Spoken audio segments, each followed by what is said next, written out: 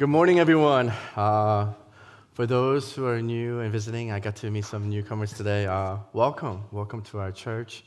We're really glad that you're here. My name is Josep. I am one of the pastors here on staff. And today we were supposed to have our outdoor service, and I was really excited for that. But I think we made the right decision. It's really cold. It's been kind of wet throughout the whole weekend, so really looking forward to next week. But I do wanted to add one thing. So Veterans Park, I think it's a nice park. The parking size is a decent size, but it would really help us, especially if you're coming alone and you drive a car by yourself, especially if those people can kind of get together and carpool. I think that would help us a lot. And if you need help doing that, I would love to help you. So yeah, we really hope to see you all next week.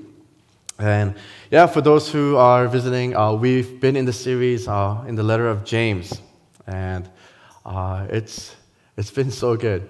And as I was thinking about that, I don't think there was ever a book or series that we've been in where I was like, oh, it's not that good. They're all good, but I feel like it hit at the right time. And and we're coming kind of to a close. We're nearing the end of James, and we're at the last chapter of chapter 5 today. And I really pray that today's word would really help all of us and really encourage us. I remember kind of feeling that uncomfortable, like what is going on pre-COVID, because in our country, just mass shootings and just a lot of terrible things were increasing, and many people suffering from these attacks. After COVID, I'm hearing that in major cities, crime rates have really shot up. It's been tough. Domestic abuse and family troubles increased so much. Financial hardships, obviously, as well. And many of us, we've either lost or we know someone who lost somebody to an illness, a sickness, and a lot of suffering has been taking place. And, our world, our country, our families, to the many things that you may be going through, even personally, it's been difficult. And I think sometimes it's good to acknowledge that. But I know that we have members in our church who've been through a lot, because I get to share with you and sit with you all. And many of these things that you have shared with me, they're not all just recent and new sufferings. Many of our church members, they've endured for a long time, and they've been suffering a while. And it must feel like round 12 in a boxing match, just exhausted, and feel like, man, when is this going to be over? And I want to say, for our church members and who are listening right now, if you're one of those who are doing fine, and things are well, you've probably also seen in the past, troubles, they can come like a flash flood. They can come all of a sudden. And the different ways that we can be changed by these hardships, it can be really rough. I want to say, myself right now, I'm not necessarily going through anything that I would call a suffering at the moment, but even in my current moments where I have uncertainties, I have insecurities, I have frustrations and, hurt, James 5 has been such a powerful word. It has been a powerful word for me in my season, and I pray that it would be for all of us. So today, as we go into James 5, we're going to kind of talk about these three things. The first one is I'm going to talk about biblical patience in suffering. The second point, I'll talk about how can this biblical patience be established? How can this take place?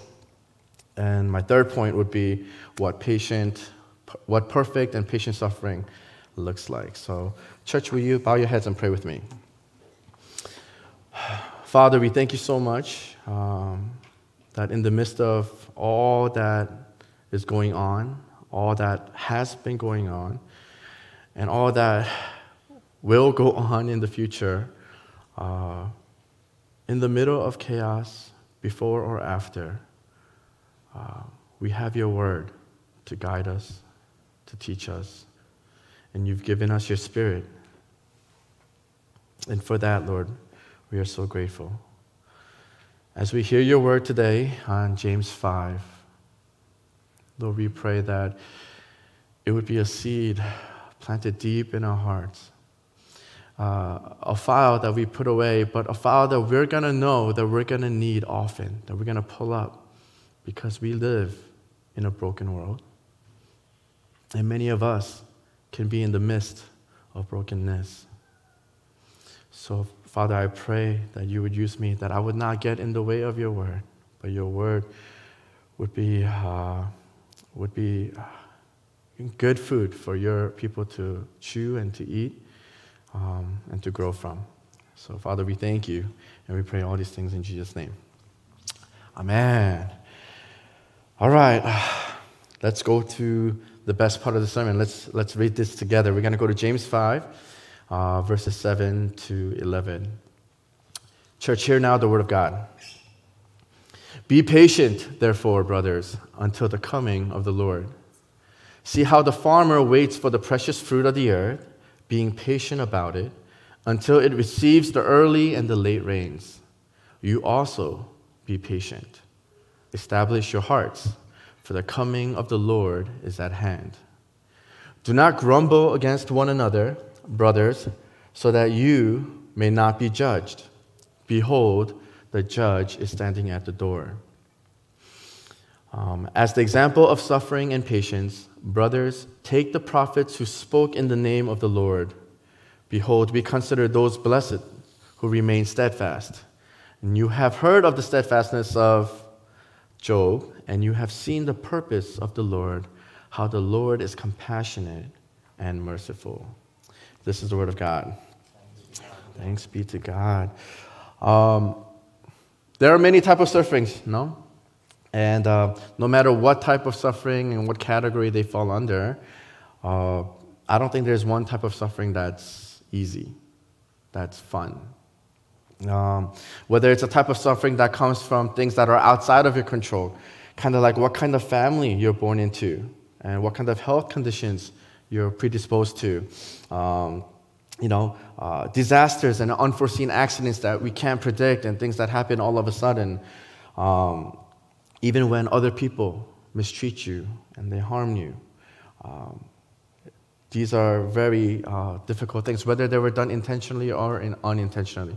Whether you can see them coming or whether you can't see them coming, it's tough when we find ourselves caught in any of these situations. In James 5, it is talking about the context is in the previous part of chapter 5, James talks about, he warns the rich, right? Don't mistreat the people under you. Don't not pay them what they deserve and don't store up these treasures because it's all going to rot, it's all going to corrode, it's all going to go away eventually. Be gracious. And then to everyone else who may be going through these tough things, we arrive at our verse 7. But I think this kind of suffering that James 5 is alluding to is not just for people who are under oppressive leaders or not good leaders. It's for anyone going through any kind of suffering. And I think we know that because the example he gives later on is Job. Right? Job, it wasn't about, was Job getting paid fair wages or, equal treatment or anything like that, but he was really suffering. But regardless of what the hardships are, regardless of what the suffering looks like or what it may be, the Bible tells us to be patient. And I thought that was interesting. Right? In suffering, be patient. It's not like, conquer and get out of it and get over it, but rather, the Bible tells us to be patient. And when we read that, it sounds okay, right? All right, I can be a little patient, but for how long? Until there is justice? Until what is owed to me is given? Until I am satisfied, should I be patient? No. James 5:7 reads what? Be patient, therefore, brothers, until the coming of the Lord. Okay, be patient until the coming of the Lord. And I think this verse is very important because it kind of establishes some really important anchors. And I think when we read just verse 7, this verse implies that in hardships, these things. Number one, it's very difficult to be patient, especially, and it's impossible if you do it your way, but it's really hard to be patient when things are tough. The second thing would be that whatever you are being patient for in the beginning, it may never work out. That's the truth. So you're really hoping for something to kind of work itself out or something to happen. Verse 7 can imply that it might not, at least not the way that you hope that it will. Because it's not be patient until it works itself out, but it's be patient until the Lord comes back. But the third one, and I think this is the important one, is, but the Lord, He is coming back. But when He comes back, He's going to do something big. He's going to do something big. James goes on in the second half of verse 7 to use an example of a farmer who waits for precious fruit of the earth. And I think this is important because it shows us the nature of this biblical patience that God calls us to practice. And what I mean by that is this. A farmer hoping to end up with a great harvest should not just sit on a chair and hope that a great miracle takes place and that a great harvest will just pop up. That is not what a good farmer does. What does a good farmer do? He or she has to get to work, and they have to work hard. They got to work the land in the heat, in the cold. It doesn't matter. You got to work that land. You got to plant the seed and make sure that they're spaced out accordingly. And let's say you're successful and you have a big harvest. Guess what? You have bigger work. Now you have more to collect and more to prepare, more to box, more to ship, more to, spray and protect, whatever you have to do. But there's a lot of work, even if the harvest is great. And I'm no expert in farming, but I heard or I read that it can take years on working on the soil before it becomes ideal for whatever you're planting. It takes years because you have to kind of go through this cycle and prepare the soil. And I think when we look at the example of this farmer, the patience that the Bible calls us to have is not a patience of inactivity with wishful thoughts and prayers, but rather it's a very active and it's a very hard-working patience.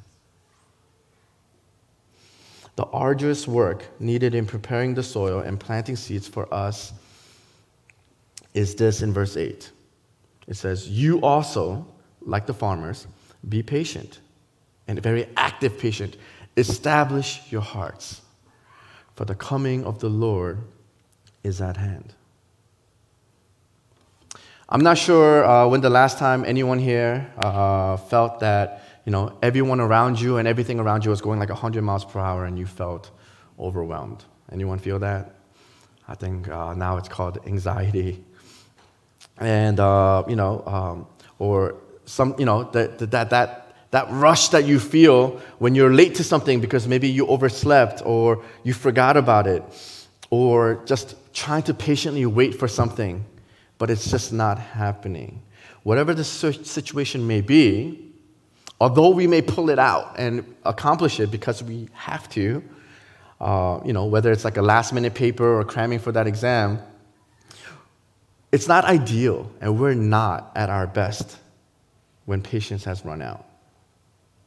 You might pass that test, but you'll probably not remember anything about the test that you've taken because it wasn't that important to begin with, because it wasn't in your priority, and that's why we procrastinated. It's not optimal for us, and we're not great when we run out of patience. And you know what? It actually usually develops bad habits. And, I want to ask all the procrastination out there right there. I want to ask you this, and I'm one of them, okay? So I'll admit I'm one of them. Did this ever happen to you, procrastinators? I didn't manage my time very well this time, and I pulled an all-nighter. I learned my lesson, and I will never let this happen again. I'll tell you what happened for me in college. I crammed for every exam. I didn't learn from it. Every exam I crammed. And what ended up happening was I developed a bad habit. How often do we just learn and say, that's not a good idea, but rather we fall into bad habits? And not only is it not optimal in the way that we operate when we run out of patience, not only is it that we can develop bad habits, but we're also likely not to be very nice when we run out of patience.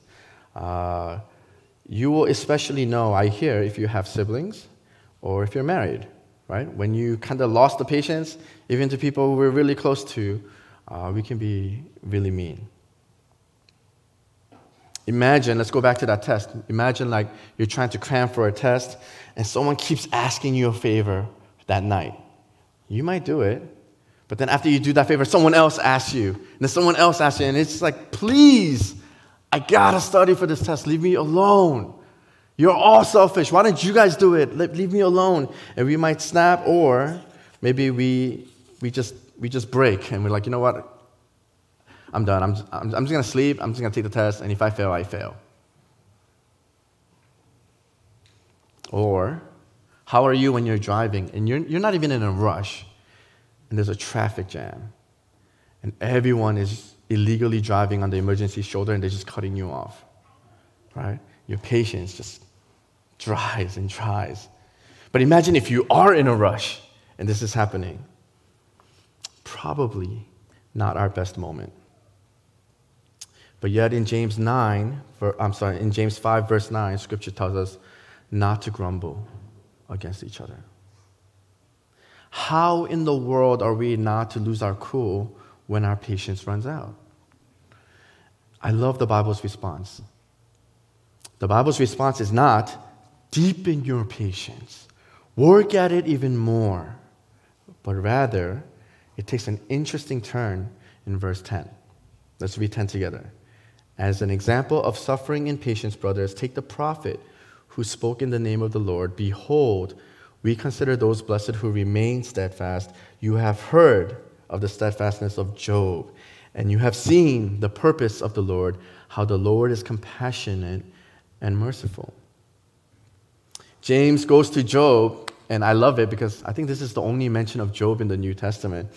But it's weird that I think James chose to talk about Job here, because I don't know if Job is the best example for someone who was steadfast and patient in their suffering.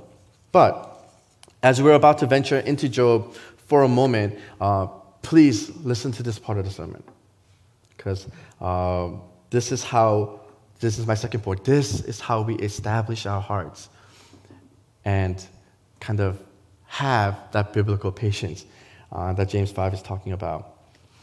Do you remember in James 1, Pastor Andre preached about this, he opened it up. It kind of gives us the overview of the letter, and it tells us from the very beginning, there will be suffering. And in your suffering, our faith will be tested. Doesn't sound so pleasant, right? There will be suffering, and your faith will be tested. But church, number one, it's a good thing. It's a good thing. How so? It's a great thing if you're a Christian, because we want to be tested and we should want to grow. How are we to break from our comforts and live extravagantly for God if we don't have usable faith, and rather we just have slogans and Christian sayings that we can somewhat recite? That's not what a Christian wants.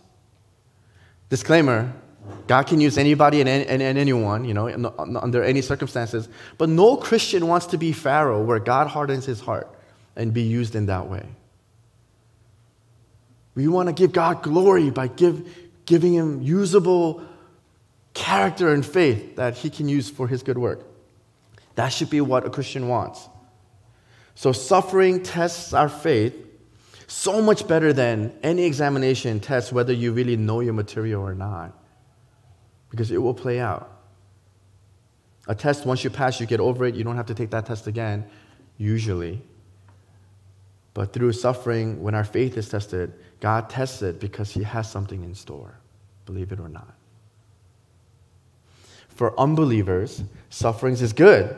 It's good for them because it can bring them to that place of humility. Suffering brings humility, and they can feel like, man, I don't know how I can get through this. I don't know what can be possibly done. And they finally realize, man, there's nothing that I know or anyone that I know that can help me in this. And they encounter the gospel of Jesus Christ. Suffering is good, even for non-believers. Remember then, God uses even the bad for his good. And because of this, suffering while we're here on earth is not so bad. Please remember that. Suffering here on earth, right? It sounds crazy, right? It's not so bad. Suffering in the lake of fire, very bad. On earth, not so bad. Possibly even very good. Second thing to remember, people like to say, everything happens for a reason. Well, kind of, yeah. But what that reason is very important, right? Is it a good reason? Is it a bad reason? Is it like a weird reason? When we look at Job, God allows suffering, but he allows it always for a good reason. Because of Job, God was able to use him as an example to teach the angels. Because of Job, God also used Job's situation, his suffering, to prove Satan wrong. Because Satan thought, God, the only way these people love you is if you make their lives comfortable and happy. But as soon as you make it tough and you take it away, they will all spit at you and they will all fall away. And God used Job's suffering for a good reason. But look at us today. And look at us right now. Because of Job's suffering, God's still using that suffering for our church and many churches to teach us about biblical patience. All the good things, it might not be apparent in the moment of suffering, and it won't be. Most times it won't be. It's tough. But he does use it and allows it for a good reason. And remember that.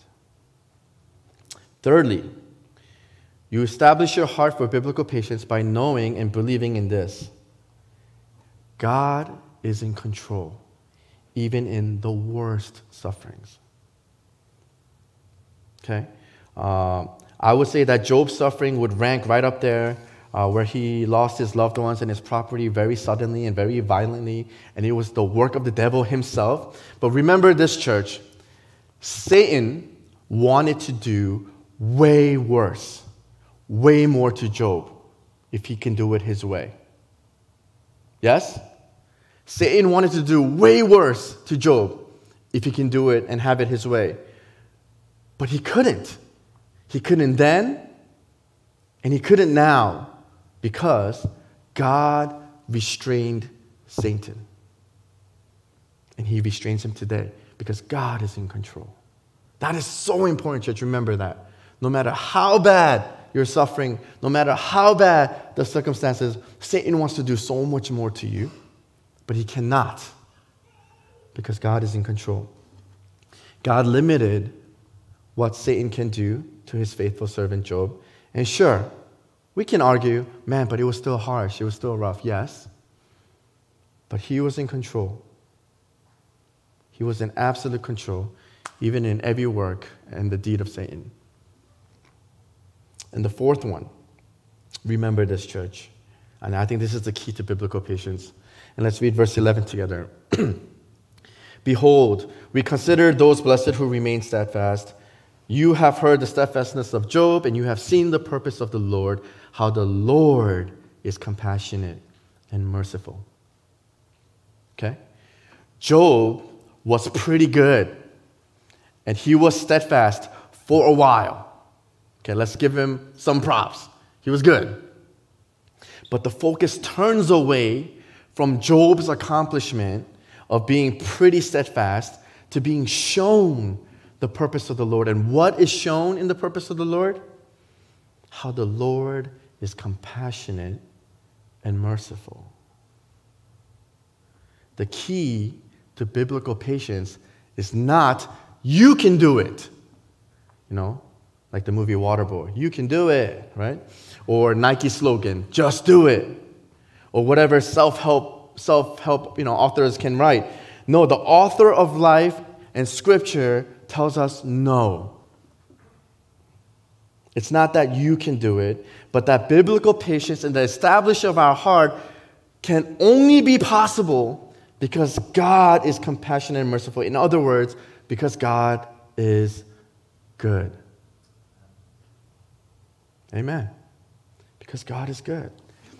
If you can just put away all of what you think you can do to overcome any obstacle and suffering aside, and absolutely believe that the Lord is compassionate and merciful, you will be different.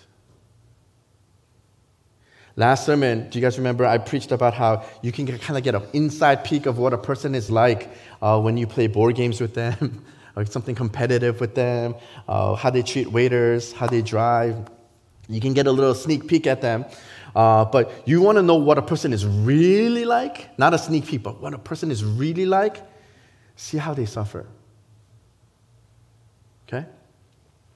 The beauty of Job's suffering is not Job's heroic effort to be steadfast.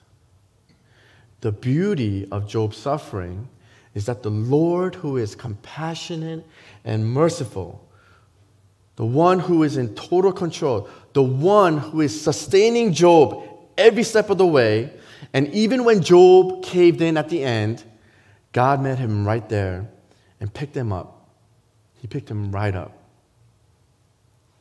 Doesn't this sound so similar to when Peter walked on the water in the storm? Right? Peter, when he walked on water, he didn't lose a lot of weight that day and bought special sandals that helped him stand on water. Right? Guys, that's ridiculous. It was Jesus who was standing in front of him, who was sustaining him and allowing him to do something physically impossible, standing on water. It was Jesus who was upholding him and sustaining him. But when Peter fell into the water was when what?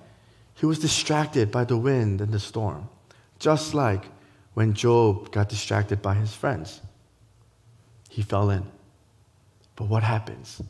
Jesus picked him right up. God picked Job right up because he was sustaining him every step of the way, even when he failed. Church, that's got to bring great confidence. God sustains us every step of the way, and even when we fail, he picks us up. Can't we look suffering a little bit different when we are reminded of this and when we hold true to these truths? And this is my last point. Remember, I asked you, you really want to know what a person is like? See how they suffer. Do you want to see how good God is? Just sit under the gospel of Jesus Christ and just look at the cross that he was nailed to. I'll tell you this, and I think many parents or instructors, they will vouch for me. When your child or your student crosses the line and disrespects you, your patience goes down real quick. Okay? It gets real quick.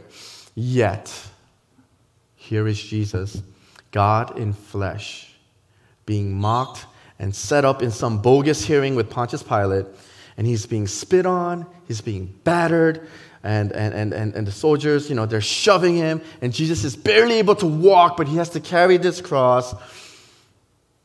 But he does so humbly.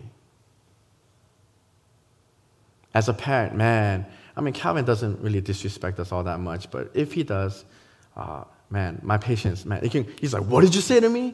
Do you know who I am? I'm bigger than you. I'm like a bully, right? It could go down real quick. But here's Jesus, mocked by his own creation, humble. You want to see how someone really is? Look how they suffer. Look at Jesus. And when he made it to the place of the skull, where the worst criminals are crucified, Jesus was willingly and he was faithful as he went up onto that cross. And in pain and mocked by his own creation, Jesus suffered well. And you see that the Lord is compassionate and merciful, because what does he say? What does he pray? Father, forgive them, for they do not know what they do. And then you wait a little bit longer, and what does he do? He forgives a thief on the cross and promises, today you'll be with me in paradise. That is compassion and mercy. Not when things were easy, but when things were at its worst. You want to know what a person is really like? Watch them when they're suffering. Look at Jesus Christ. Do you have any doubt that God is good? Just look at how he suffered perfectly and unlike any other. And in the presence of sinners and the plot of Satan, God is in total control and uses the greatest evil for what? For the greatest good. Doesn't he use the cross for the greatest good? God is in control. God is good. Amen? Where God restrained Abraham from harming Isaac, from God restrained Satan from harming Job himself, yet to the spotless Lamb, God unleashes his wrath. A suffering on the cross that needed no test of faith for Jesus, but rather the one who will establish it for us perfectly and wonderfully. This is why when Jesus said, "Let your will be done," and it is finished, it was absolutely so. Church, I have to repent, and I have to ask some of you for your forgiveness, because many of you shared with me your sufferings, and I'll be honest, I wanted to be a good person, and and being a good person, I wanted to wish and pray your suffering would be taken away, and that you would get what you want. But I don't think I was being a faithful pastor in that moment, if that's what my wish was, that you would just get it your way. I think I understand much better now. You and I should not be seeking first, in our heads and calculating, in our hearts, what constitutes the win condition for this suffering. If this just happens, then okay, I'll be happy again. No. That win condition was fully finished 2,000 years ago by Jesus Christ.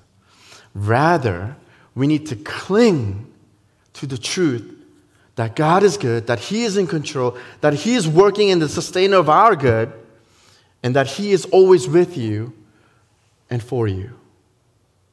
Whether or not God does ultimately end up lifting that suffering or not. That is secondary. Only then can our hearts be established and led to the kind of patience that Christ displayed for us on the cross. And although things may not feel as it was completely handled because things didn't quite work out the way that we've hoped for and that we wanted, the promise of God is this. What does it keep saying in verse 7 and 8? But he will return. But Jesus will return, and he's going to do something big. And when Jesus returns, everything will be settled perfectly, and all will be well forever, once and for all. And I promise you, in that time, when Christ comes back and he works out everything perfectly, there will not be one daughter or son of God that says, Every son of God, every daughter of God will say this, this is so much better than what I had planned and what I hoped for. But at the same time, church, I am not saying that we should not ask God for things. Like, I'm not saying when suffering happens, yes, don't take this away from me and I'll take it. I'm not saying that's how you ought to be. We can ask.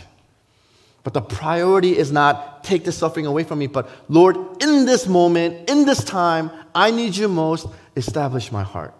That's the priority. And then we can ask, but Lord, can you also help me Now, even though I know you're going to fix it in all eternity, we can ask him for help. But that order, I think, is very important. But when we are often suffering, we ask for the immediate fix first. But when I read the Bible over and over again, the truth is this: God is so much more concerned about our hearts than our circumstances. Yet we keep asking the other way around. I think I become the most speechless when someone in our church goes through like a real deep suffering for a long time, or they lose a loved one, like a death. I mean, I felt like, what do you say? What can you say to them? And I had so little faith to think that. I can say to them, God loves you. He is with you. He's in control. And that is the truth, and that brings great comfort. Rather than me being nice and be like, I hope everything will work out, and I hope you feel better soon. But we can proclaim the truth. Amen? And I'll close with this. And praise team, I'd like to ask you guys to make your way to the front. And it's really cool because P. Dave's playing in the praise team. And what can he not do? And what faith Moses had to let him play without ever listening to him play. But I'll close with this. But he's doing a great job. Church, let's keep striving to be a church that runs to one another when one of us or some of us is suffering. Scripture says when one part of the body hurts, we all hurt. And you know what? I have praise report for this. Our church has aced it many times when there were people in trouble in our church, because we rally and I think we support really well. And I want to really shout out and thank our deacons. They help organize a lot of it. Our missions committee, man, when things happen overseas and we don't get to really hear about it, but they're right there. It's such a blessing to be a part of a church that rallies and runs to be with one another when things get tough. But remember, we are just the encouragers. The sustainer and the one who establishes the heart is God. And may we go with that firmly planted in our hearts. Secondly, let's also run past these walls. And, not just love each other well, but let's also love people who may be far away. I love that right now in this season our church is doing compassion, and our sister Annie and the outreach team, they kind of brought it forth, and we have a compassion table out in our lobby. You can also go to the website, but church, you don't have to save Africa or a nation or even a tribe. You can start with one child who is suffering. And if you're really financially struggling, then form a group, however many it takes. And as a group, let's start with one child. Let's run near or far and embrace those who are suffering. And lastly, church, do not fear suffering the same as you did before, but rather fear God and let Him establish your heart in your suffering by clinging onto all that is true about our good God. Church, let's suffer well and patiently, because the author of life, the perfecter of our faith, is with you and is for you, and He will return and resolve everything. Let us pray. Father God, we thank you so much for James chapter 5, as many of us have gone through a lot in the past, currently for a long time, or there's a storm brewing. But when it comes, Lord, may we not be ignorant to think that I just have to be stronger, I just have to be better, and I just have to fix it. But may we be patient for the coming of the Lord, and in that patience and in the midst of that suffering, may we cling to you to establish our hearts. Lord, thank you so much for this message. I can't believe that you would allow me to counsel and be a pastor. even while you're still establishing my heart today. But truly, you are compassionate and merciful, not just to me, but to all of us. You are so good. And if we just hold on to that, what can this world do? It can try. But in the end, aren't you still in control? Haven't you cemented for all history the victory that we could have never done? Thank you, Jesus. Thank you, Lord, for your word, for your message, for your compassion and mercy. May you look down now and see a church that runs to one another and runs far to those who are suffering out there. And when suffering comes upon us, that we would be steadfast because of who you are. We thank you, Jesus. We pray all of these things in his name.